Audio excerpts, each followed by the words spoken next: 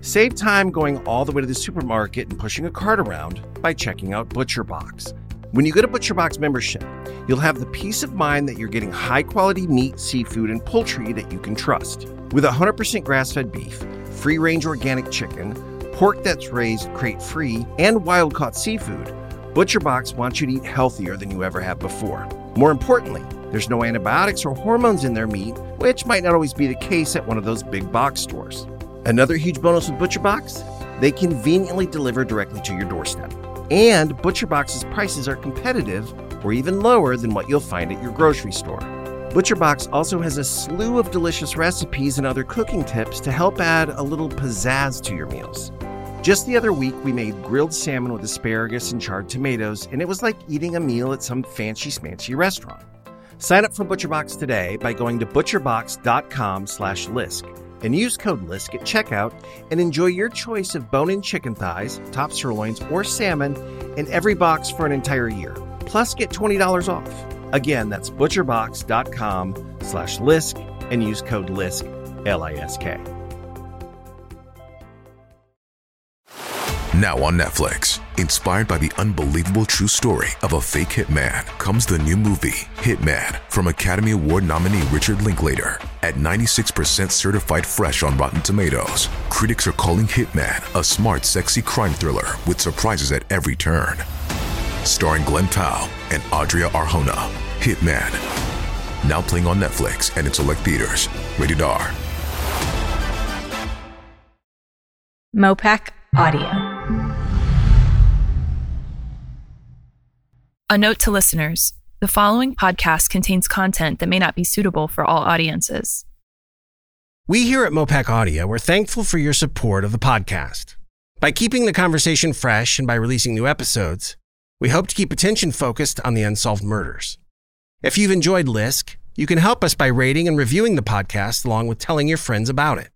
Our ability to keep providing updates, interviews, and finding new listeners is tied directly to your support.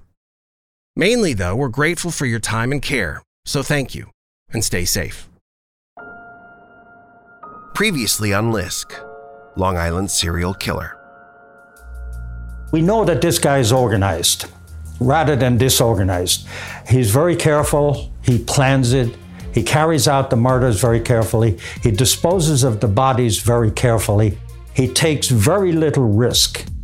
So I think profiling can help push a suspect's buttons. Certainly an interview helps you understand the scene, but it's only one tool in a load of other tools that detectives use. So when you have burner phones in play, just writing a court order for a burner phone doesn't necessarily just solve the case. Most of the time, burner phones are not subscribed to anybody real.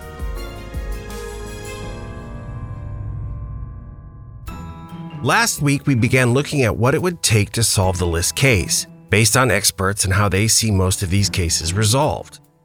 So when working homicide investigations, they're pretty much solved four ways, either through witnesses, surveillance video, DNA, or phone work. And then phone work, I entail social media. Previously, we covered video surveillance and cell phone intel. The next big factor, DNA.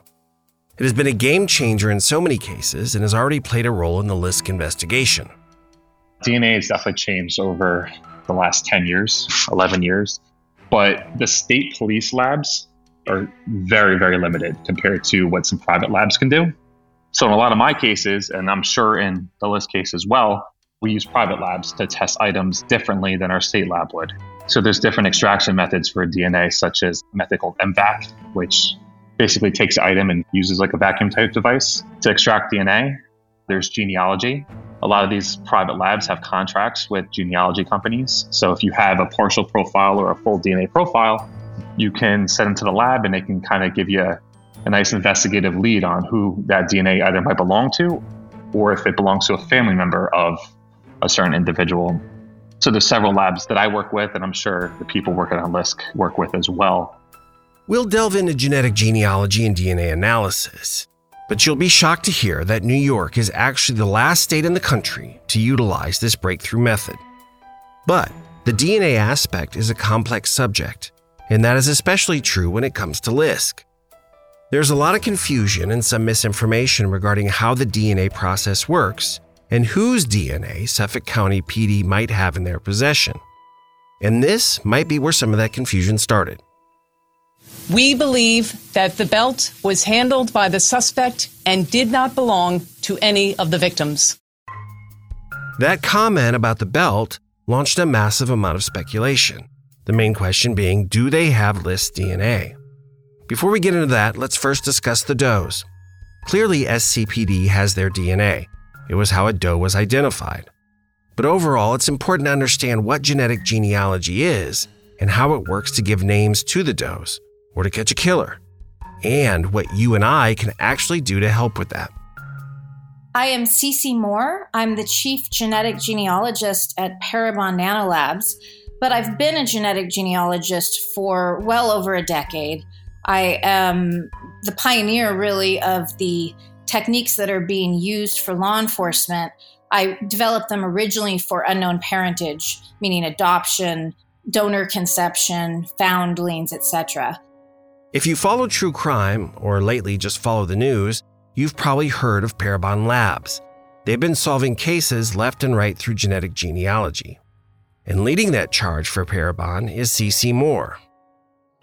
Parabon is a genetic technology company, and they started with phenotypes, where they would take DNA from a crime scene or an unidentified individual and use that to predict their traits. So what they look like in general: color hair, color eyes, skin color, shape face, etc. And that was really cutting edge. What became very important for my work is that in doing so, Parabon pioneered SNP genotyping analysis on crime scene DNA. And that was the challenge that needed to be overcome for genetic genealogy to be able to be applied to these unidentified deceased individuals' cases, as well as violent criminal suspect cases. We asked Cece to explain how their process works so the average listener could understand it. Traditional genetic forensic profiles have been based on STRs, a type of genetic marker. And they look at about 20 of them, typically. And traditionally, they only looked at 13 until more recently. So they're looking at a fairly small number of genetic markers called STRs. Yeah, it's complex and hard to follow. So you'll just have to trust our summary here. Cece and Parabon use specific DNA markers from a doe or suspect, then compare that to DNA that is on a public DNA database. A list is generated of people who share DNA with that unknown person we're trying to identify. And so we're not getting a lot of information about these people. We're just getting a list of amounts of DNA shared, basically. You share about 1% with this person, which means you'd be possibly third cousins. Maybe you share 3% and you're second cousins. And if they're able to find a match to distant relatives, then the real work starts. So once we get the list of people who share DNA, we go through, we predict their approximate relationship to the unknown person. We build their family trees. And that sounds easier than it is because oftentimes there's not a lot of information on that match list. Someone might use an alias or initials, and we just have their email address, and we've got to figure out who they are. And on law enforcement cases, we try hard not to reach out to the matches as much as possible. Jane or John Doe case, we have more leeway to do that than we would on a suspect case. And just to clarify, it's a higher bar because using DNA to name a suspect in, let's say, a rape or murder case naturally creates a massive amount of fallout for that family and everyone involved. And sometimes the families are a huge help and a big part of identifying these people. But many times not. Many times we're just working away, identifying these matches, identifying their parents and grandparents. And in that way, we reverse engineer the family tree of the unknown person based on the family trees of the people sharing significant amounts of DNA with them. So we might end up with, say, 12 key matches. And we have found 3 different genetic networks, meaning 3 groups of matches who all descend from a set of common ancestors. Just finding the family through DNA can be a lot of work, but it basically only means they've narrowed it down to a tree. Now they have to go through every branch of that family tree to find out which one the unidentified person belongs to. Then we're going to do reverse genealogy or descendancy research, where we build forward in time from those common ancestors. We're trying to find somebody who's in the right place at the right time, the right gender, the right age, to be this unidentified individual. And we need to find someone who's related to all those matches. So on different branches of their family tree, we're hoping we have matches from both their mother's side and their dad's side, and maybe all 4 of their grandparents' ancestral lines. And if we can triangulate the descendants of those common ancestral couples or genetic networks, that is when we have the really high confidence. And with Manorville Jane Doe, it was this process that they worked, and how we came to know Valerie Mack. And more importantly, how her family finally found her and were able to bring her home. However, I know many of us have wondered, why wasn't this process done faster and for the other does? Cece Moore was able to explain that and what we can actually do to help the whole process. First off, it's been a New York problem. It wasn't until 2019 that labs like Parabon were finally able to work in the state. It's so exciting. It's the only state that required us to apply. Any other state we can freely work in at this point. And so it was a really long process for us to get that license to work in New York and to perform genetic genealogy. Now, it's been a disadvantage for New York cases previously because nobody was allowed to perform genetic genealogy there except for the FBI, who had gotten, I believe, permission to do that on the case that you're covering, which is terrific. But they can only work so many cases, of course. And there's only so many cases that they can get involved in. And so New York's been way behind the rest of the country at having their cases solved using investigative genetic genealogy. Parabon spent over 2.5 years, more like 3 years, going through this process because they originally applied for it. And it's cost a lot of money. You know, it's been a really intense, long, expensive process. So we are thrilled to finally be approved. Now, we didn't get fully to the bottom of why New York was the last state to approve this process. It seems it was all about a massive amount of bureaucratic red tape. But it's not worth delving into because there's little reasoning that would make sense. And hopefully we'll have a lot of successes there like we have all over the country. In order to do that, law enforcement just needs to reach out to us. A lot of times I get messages from families of victims and from concerned citizens who want us to work a case. We would love to work any case. You know, there seems to be a misconception that I pick and choose cases I want to work on. We will work any case that law enforcement asks us to work, contracts with us to work, and has viable DNA for genetic genealogy. So that means the families, the concerned citizens need to encourage the agencies that are in charge of that case to reach out to us. So that's one thing we can do, especially if you're in New York, as they sometimes seem to need a bit of extra encouragement. But for labs like Parabon, there's an even bigger hurdle they face, and most of us can do something to help. We are not able to access the databases of the largest genetic genealogy companies. So we can't compare law enforcement files, including Jane and John Doe's, against the databases of Ancestry DNA and 23andMe. So if you are an adoptee looking for your family, you can compare against about 30 million profiles in those companies. But if you are working a law enforcement case and you are trying to identify a deceased individual, then you are only going to be limited to using Family Tree DNA and GEDmatch. Those two she mentioned are small opt-into databases and have only a fraction of the profiles to test against.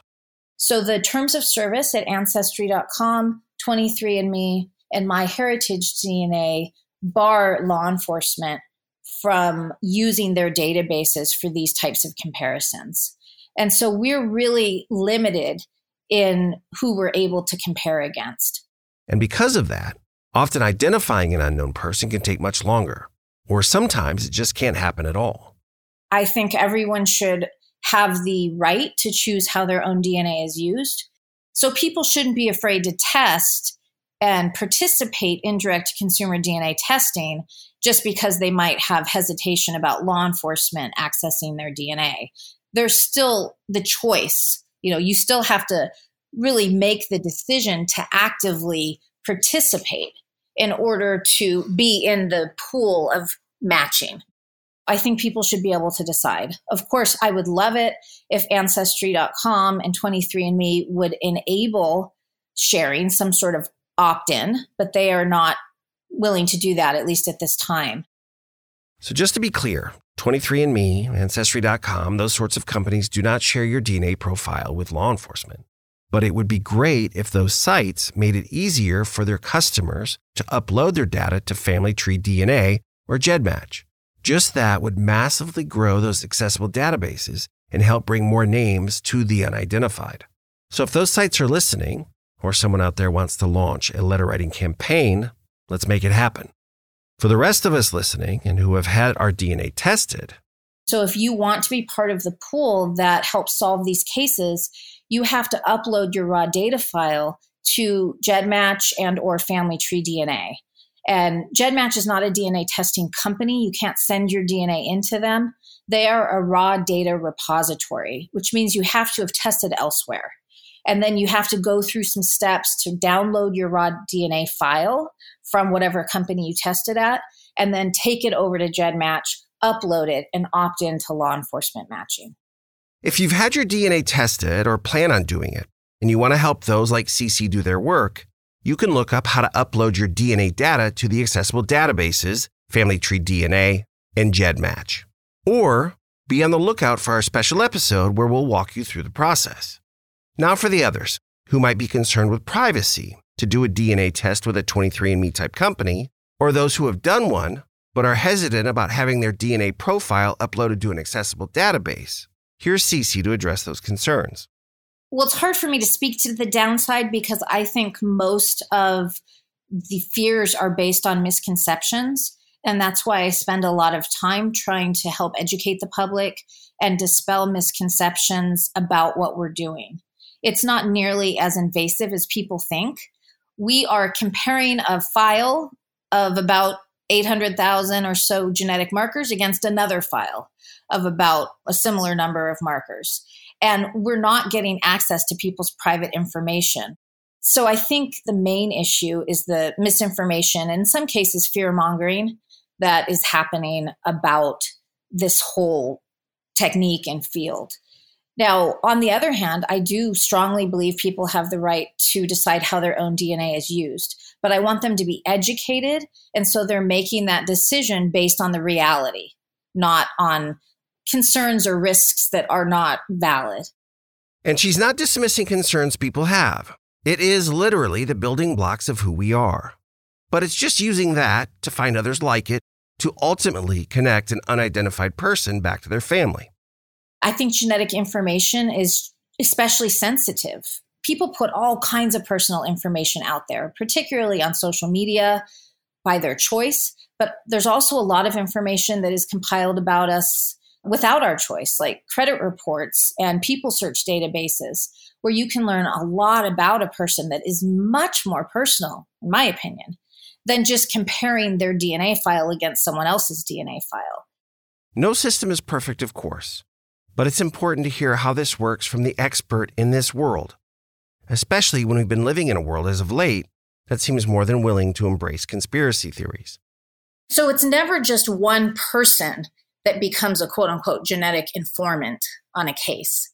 One worry some have with their DNA being accessible is that they alone might be responsible for sending someone from their family to jail. We are always going to use multiple cousins, multiple relatives to come to our hypotheses about the identification of an individual, whether it's a suspect or an unidentified deceased person. So I think that's important. No one person should feel the burden that their DNA alone is going to implicate someone in their family. But it's not only about bringing closure to something in the past. And the other thing I think it's really important to remember is that most people are victimized by somebody in their family, someone they know, someone they're close to. And although it's extremely difficult for the families that discover they have a violent criminal in their family, I think it's really important to think about the fact that you really don't want those people having access to your loved ones. As difficult as it might be to find out your uncle or your cousin is a rapist or a murderer, do you want those people sitting around your Thanksgiving table having access to your children, to your elderly relatives, to your loved ones? And so I think a lot of times people are looking at this really the wrong way. It's never fun for a family to discover that one of their loved ones is a violent criminal. But it's important to get these people away from our loved ones, to identify who they are so they're not victimizing their own family members. But we are not the judge and jury here. Our job is to help identify the contributor of the DNA. And then it's out of our hands. And law enforcement has to just take that as a tip. And there's a more upbeat side, if you will, to these revelations that should be considered as well. Every case I work, there have been dozens or hundreds or even thousands of innocent people that have been investigated as persons of interest. Sometimes hundreds of people have had their DNA taken and compared. And many of those people have suffered under the burden of suspicion among their communities, sometimes family members. And when we're able to identify the true perpetrator, all of those thousands and thousands of people have finally had that burden of suspicion completely lifted off their shoulders after years and decades in many of these cases. And I've heard from a lot of those people who said their lives have been so negatively impacted over the years, and that once we were able to help solve the case, it's totally changed their life. And so I want people to think about that. We're not only exonerating people formally, but many, many people are being informally exonerated, meaning they hadn't been charged with the crime, but they had been under suspicion of that crime. And once we solve it, they finally can move on from that. And there's one last aspect to all of this that Cece discussed that was eye-opening and showed why these labs need our help. I do need to speak to the limitations. Not every case is solvable, at least not immediately, with genetic genealogy. That is because our databases are limited and they are heavily weighted toward people of European ancestry and particularly Northwest European ancestry. So if a person that we're trying to identify is an immigrant or comes from a recent immigrant family, it is extremely challenging to identify them using investigative genetic genealogy because we just don't have those population groups represented heavily in the databases we have access to. So, for instance, if we're working a case where the person or their parents or even grandparents immigrated from, say, Guatemala, we're just not going to have enough matches in the database generally, unless we get really lucky, in order to be able to identify that person right now. We think Peaches and the others will be identified soon, but what Cece is talking about is most certainly why it has taken so long. It's always going to be easier to identify someone who has deep roots in the United States, deep ancestral roots. So typically white people, Caucasian people with Northwest European ancestry are going to have the most and strongest DNA matches in our databases in general. There are exceptions. We've certainly identified some African Americans, some Latin Americans, but it's more difficult. There is less representation in our databases, and the genealogy can be a lot harder. If we're having to try to trace someone's genealogy outside the US and perhaps through a different language, that is going to be more difficult. And for African Americans that are descended from enslaved individuals, of course, you hit that brick wall of slavery. Now, it's not a solid brick wall. If you watch Finding Your Roots, you know we can sometimes or often trace back further. But in genetic genealogy, when you're dealing with an unknown person, it can be very challenging because we're trying to find common ancestors back before slavery ended in some cases. And so I have a lot of Doe cases, a number of them that are African American that so far I haven't been able to identify them. I've worked really hard on them and my team has worked really hard on them.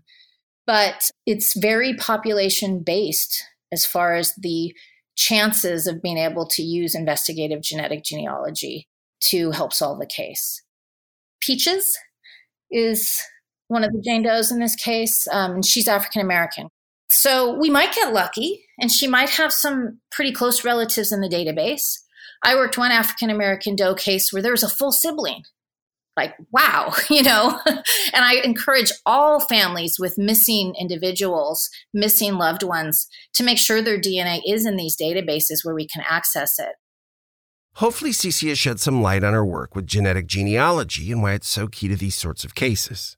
And their work is only as strong as the DNA databases. So please consider uploading your DNA profile to Family Tree DNA or GEDmatch.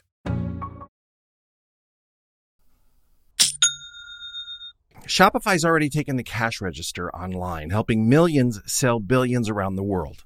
But did you know that Shopify can do the same thing at your retail store? Give your point of sale system a serious upgrade with Shopify. Shopify is your POS command center for your retail store. From accepting payments to managing inventory, Shopify has everything you need to sell in person. With Shopify, you get a powerhouse selling partner that unites your in-person and online sales into one seamless process. Easily track every sale across your business and know exactly what's in stock. Shopify helps you drive traffic with plug-and-play tools built for marketing campaigns from TikTok to Instagram and beyond. You can take payments by smartphone, transform your tablet into a point-of-sale system, or use Shopify POS Go mobile device. Easy peasy. And if there's ever a question, Shopify's award-winning support is there to answer your questions. So sign up for a $1 per month trial period at shopify.com/Lisk, all lowercase. Go to shopify.com/Lisk to take your retail business to the next level today. One last time, go to shopify.com/LISK. Your brain needs support, and new Ollie Brainy Chews are a delightful way to take care of your cognitive health. Made with scientifically backed ingredients like Thai ginger, L-theanine, and caffeine, Brainy Chews support healthy brain function and help you find your focus, stay chill, or get energized. Be kind to your mind and get these nootropic chews at ollie.com. That's OLLY.com. These statements have not been evaluated by the Food and Drug Administration. This product is not intended to diagnose, treat, cure, or prevent any disease. Every town has a dark side. This is Andrew Fitzgerald from the Everytown Podcast, where every single week we dive into insane and mysterious true crime stories, most of which you've never heard of. Stories like the bizarre disappearance of Tyler Davis in Columbus, Ohio, a 29-year-old father trying to find his way back to his hotel when he disappeared and was never heard from again, and Elizabeth Shove from Lugoff, South Carolina, who was abducted from her driveway by a madman and taken to his underground bunker in the woods. And we give you all the details you're interested in hearing about without any fluff or fillers, because ain't nobody got time for that. We cover everything from psychopaths to poltergeists, so go check out the Everytown Podcast, because every town, no matter how nice it may seem, has a dark side. Now, returning back to DNA confusion in the Lisk case, there's always been the question, does SCPD have the killer's DNA? Information about the possibility of other DNA collected during the investigation will not be discussed. Those comments from Commissioner Hart at that January 2020 press conference are what led some to assume that SCPD did indeed have Lisk's DNA. However, there's another theory here, that SCPD does not have Lisk's DNA. That Commissioner Hart's comments were to head off this question from the press, as SCPD wants to keep Lisk guessing and the pressure on and hopes he'll stay dormant or slip up. Now, where do we land with all of this? Well, of course, we hope that SCPD has his DNA. But when it comes to what's known about all the evidence SCPD collected along Ocean Parkway, it's next to impossible to think Lisk's DNA was among it. Oh, my. The breakdown in proper handling can occur any step of the way. First of all, if you have evidence deposited at a scene and it sits there a long time before anybody gets to it, well, it's nobody's fault. It didn't get mishandled, but the natural elements can break down. This is Dr. Elizabeth Johnson, a DNA expert talking about one of the many factors that can affect the process, She's been working in this field for over 20 years. I am Elizabeth Johnson. I have my PhD in immunology, but after doing medical research at MD Anderson Cancer Center, I went down the street to start the DNA lab at the Harris County Medical Examiner's Office, whereas the work I did at Harris County was for law enforcement. This county, where she set up their DNA lab, also happens to contain the fourth largest city in the United States, Houston, Texas. Since 2003, I stepped away from the lab for the most part and started doing private consultation. It's been in this capacity that Dr. Johnson has advised in and testified at hundreds of trials, helping to educate juries, lawyers, and judges in the incredibly complex workings of DNA and DNA as evidence. She has seen it all, how the DNA process can go right and how, during the multi-step process to becoming viable evidence, it can go horribly wrong. Well, are there standard practices for recovering DNA? Loosely there are, but there's certainly a lot of variation because you don't always have trained crime scene technicians going out to collect evidence. That would be the best situation. A lot of times you've got rural police department detectives going out and collecting things. It just depends on who's processing the scene. So with LISC in step 1, DNA collection, we can assume it was done correctly, given that SCPD ranks as one of the wealthiest police departments in the country. But there's a bigger problem with what would have been found along Ocean Parkway. With your Long Island cases, the bodies were out there for varying lengths of time, exposed to the elements. So, again, it depends on what kind of biological evidence was deposited. If it was sperm, you have a better chance that that's going to last a bit longer than just, say, saliva. With the victims, we know that any potential DNA evidence from LISC would have been the most viable with Amber Costello. She disappeared at the beginning of September 2010 and was found just 3 months later in December. If we're talking about spermatozoa, the longest that I've seen in a body is about a month after they were killed. So it's 3 months might maybe be possible, but I've not seen it. So you're really talking about a diminishing return on what sort of evidence you're going to be able to successfully analyze from those bodies. So given that, the elements, and with what her former roommate Dave Schaller shared about the state of her remains when he had to identify Amber, the chance that a viable DNA sample from LISC was obtained, if there was one to begin with, is virtually non-existent. So if that's true, then one can assume what that means about the other victims who were out there much longer, in most cases for years. But, as a reminder, there's this. I'm not going to get into the specifics on why we do indeed believe that, but we do believe that this item was handled by the suspect and did not belong to any of the victims. For some, Commissioner Hart's comments imply that they had LISC DNA because he'd handled the belt. Now, we can speculate all we want, but that's why we sought out experts. Again, here's Dr. Libby Johnson. On something like a belt that's been left in the elements for years, there's pretty much zero chance you're going to find the DNA of the owner. It's just not going to happen, especially for, say, the exposed surfaces. If there was some kind of like nook and cranny in which maybe blood could have been deposited, not likely on a belt, but if some protected nook or cranny had something like a blood stain in it, you might have a little bit better chance. But just the visible surfaces of the belt, hardly any chance at all of recovering the owner's DNA. There is some good news, but first, it might be helpful to understand a bit about DNA, beyond what we've learned from detective shows. If you're going to be working on bones that have been out in the elements for a long time, the best type of bone to work with is some thicker piece of bone, something like a leg bone. That would be perfect. Some sort of fragment of bone is really not going to give you a very good result. And the reason is the thicker bones, like the leg bones, the cells within are going to be better protected than the cells within thinner pieces of bone, because bone is porous and the bacteria get into the bones. The sunlight affects the material. This should dispel the notion that simply, whenever some sort of remains are found, you can extract that person's DNA.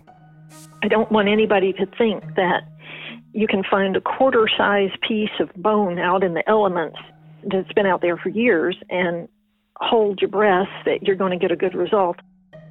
So to get the type of DNA needed just for identifying a doe, there needs to be cells. And from the start, those are attacked or compromised by exposure, sunlight, bacteria. But let's say a perpetrator's DNA was collected correctly from a scene. There are still many hurdles before it can yield results. How long will DNA evidence last, depending on how it's stored? Well, the short answer is biological material is always going to be best preserved in a frozen state. And unfortunately, we are dealing with sometimes very large pieces of evidence. Sometimes it's pieces of carpet. Sometimes it's large things, pieces of drywall. There's the storage issue of DNA, and was it and is it being stored correctly? Now, if it makes it past that hurdle, then there's the lab and processing. Every lab is free to set their own protocols. They have to validate the protocols they use, and they have to write them down, and they have to pass audits and show that they are following them. And sometimes, I'll tell you, they don't do enough, especially on the validation. I'll give you an example. There's a new software that's being used to calculate statistics on DNA profiles. And it's complicated. It's very complex, and it requires some very intense in-house validation work before it can be used. Well, I have seen that type of validation work range from a couple of 100 pages down to maybe 30 pages at other labs that aren't doing such a great job. But they are both accredited labs. They're both passing their accreditation. It does not mean that all labs that are accredited are doing things the same way or equally good. So again, it goes back to it's very important to be wary of all the things that can go wrong, and if possible, have a second set of eyes look over things, especially when the stakes are very, very high. With all those steps, we can only hope that SCPD has handled things correctly. But it brings us back to our earlier point that when it comes to what was collected along Ocean Parkway, it's unlikely that List's DNA was present. However, there are two victims we alluded to in an earlier episode that the entire List case could hinge on: Jessica Taylor and Peaches. Their torsos, according to reports in SCPD, were found 3 to 5 days after their deaths. That means if DNA was left behind, especially semen, and if it was collected and stored correctly, there's a high probability that SCPD is in possession of a viable DNA profile of Lisk. So for comparing DNA, about 10 years ago, you either needed a suspect or you would have to upload a DNA profile you would get from a piece of evidence into a system, a national system called CODIS. And CODIS, what they do is they have DNA from past offenders for major crimes and things like that. That's our area detective talking about how DNA is matched up. So if SCPD does have List DNA, he most certainly wasn't in CODIS, as they'd already have him locked away. That means it'll come down to familial DNA, the same process they used to finally catch the Golden State Killer. One of the cases I worked on that was recently solved was the Golden State serial killer, also known as the original Night Stalker serial killer, also known as the East Area Rapist in Sacramento, also known as the Visalia Ransacker. Again, this is criminologist Dr. Rossmo. And it was only by DNA that they linked them together, because behaviorally, no one ever thought they were connected, even though they were all in California. But they were in different locations, slightly different time periods. In the 1970s, the Golden State Killer left his DNA all over crime scenes, and it wasn't until the last few years, through genetic genealogy in a private lab, that they were finally able to put the monster behind bars. So it can take a while, but if SCPD has List's DNA, we can be hopeful for the same outcome, that a lab like Parabon, now able to operate in New York, is working on it and will have news soon. Now we'll touch on the last aspect of the Big Four that help solve cases. Which leads us into where do we go from here? We recovered the 10 remains. They're all connected. My belief is they're all connected because they're all connected. This is former SCPD Police Commissioner Dormer talking about how the public plays such a big role in solving these cases. So the probabilities are that it's one killer. How do you bring this guy in? How do you reel him in? My belief is that our best investigative tool is the media. Shows like we're doing, by the way, where we reach out to the public. And, I would recommend that on the anniversaries of the finding of the bodies, of the finding of the remains, that the police department, the task force, have a press conference attended by national media, local and national media, and again, display the information we have. I think that on the anniversaries, they should put this out to the media. It may jog somebody's memory.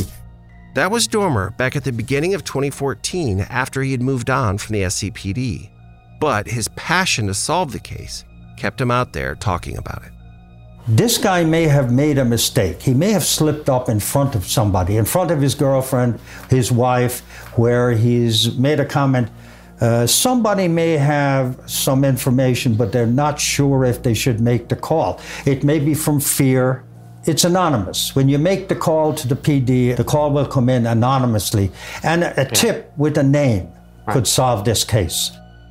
Somewhere, someone knows something that could be the tipping point on the investigation. And in the absence of law enforcement being able to solve the case, it's our hope that either someone is out there with new leads and is courageous enough to come forward, or that the powerful worldwide community of web sleuthers can pick up where investigators left off.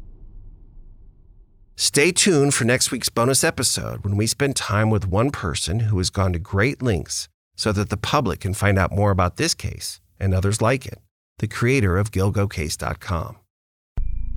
I run GilgoCase.com. If you're not familiar with it, it's a website devoted to the Long Island serial killer case to help educate people and keep attention on the case. What advice would you give to aspiring web sleuths? For any aspiring web sleuths out there, I have some advice. I would say follow the evidence, stick to the facts, leave no stone unturned, but try to base your theories off of what the facts are. This episode was written, produced, and recorded by myself, Chris Moss, Jonathan Beal, and Shannon McGarvey. Editing and musical composition by Blake Maples. Executive producers are Jonathan Nauzarden, Jonathan Beal, and me, Chris Moss. Brought to you by Mopac Audio.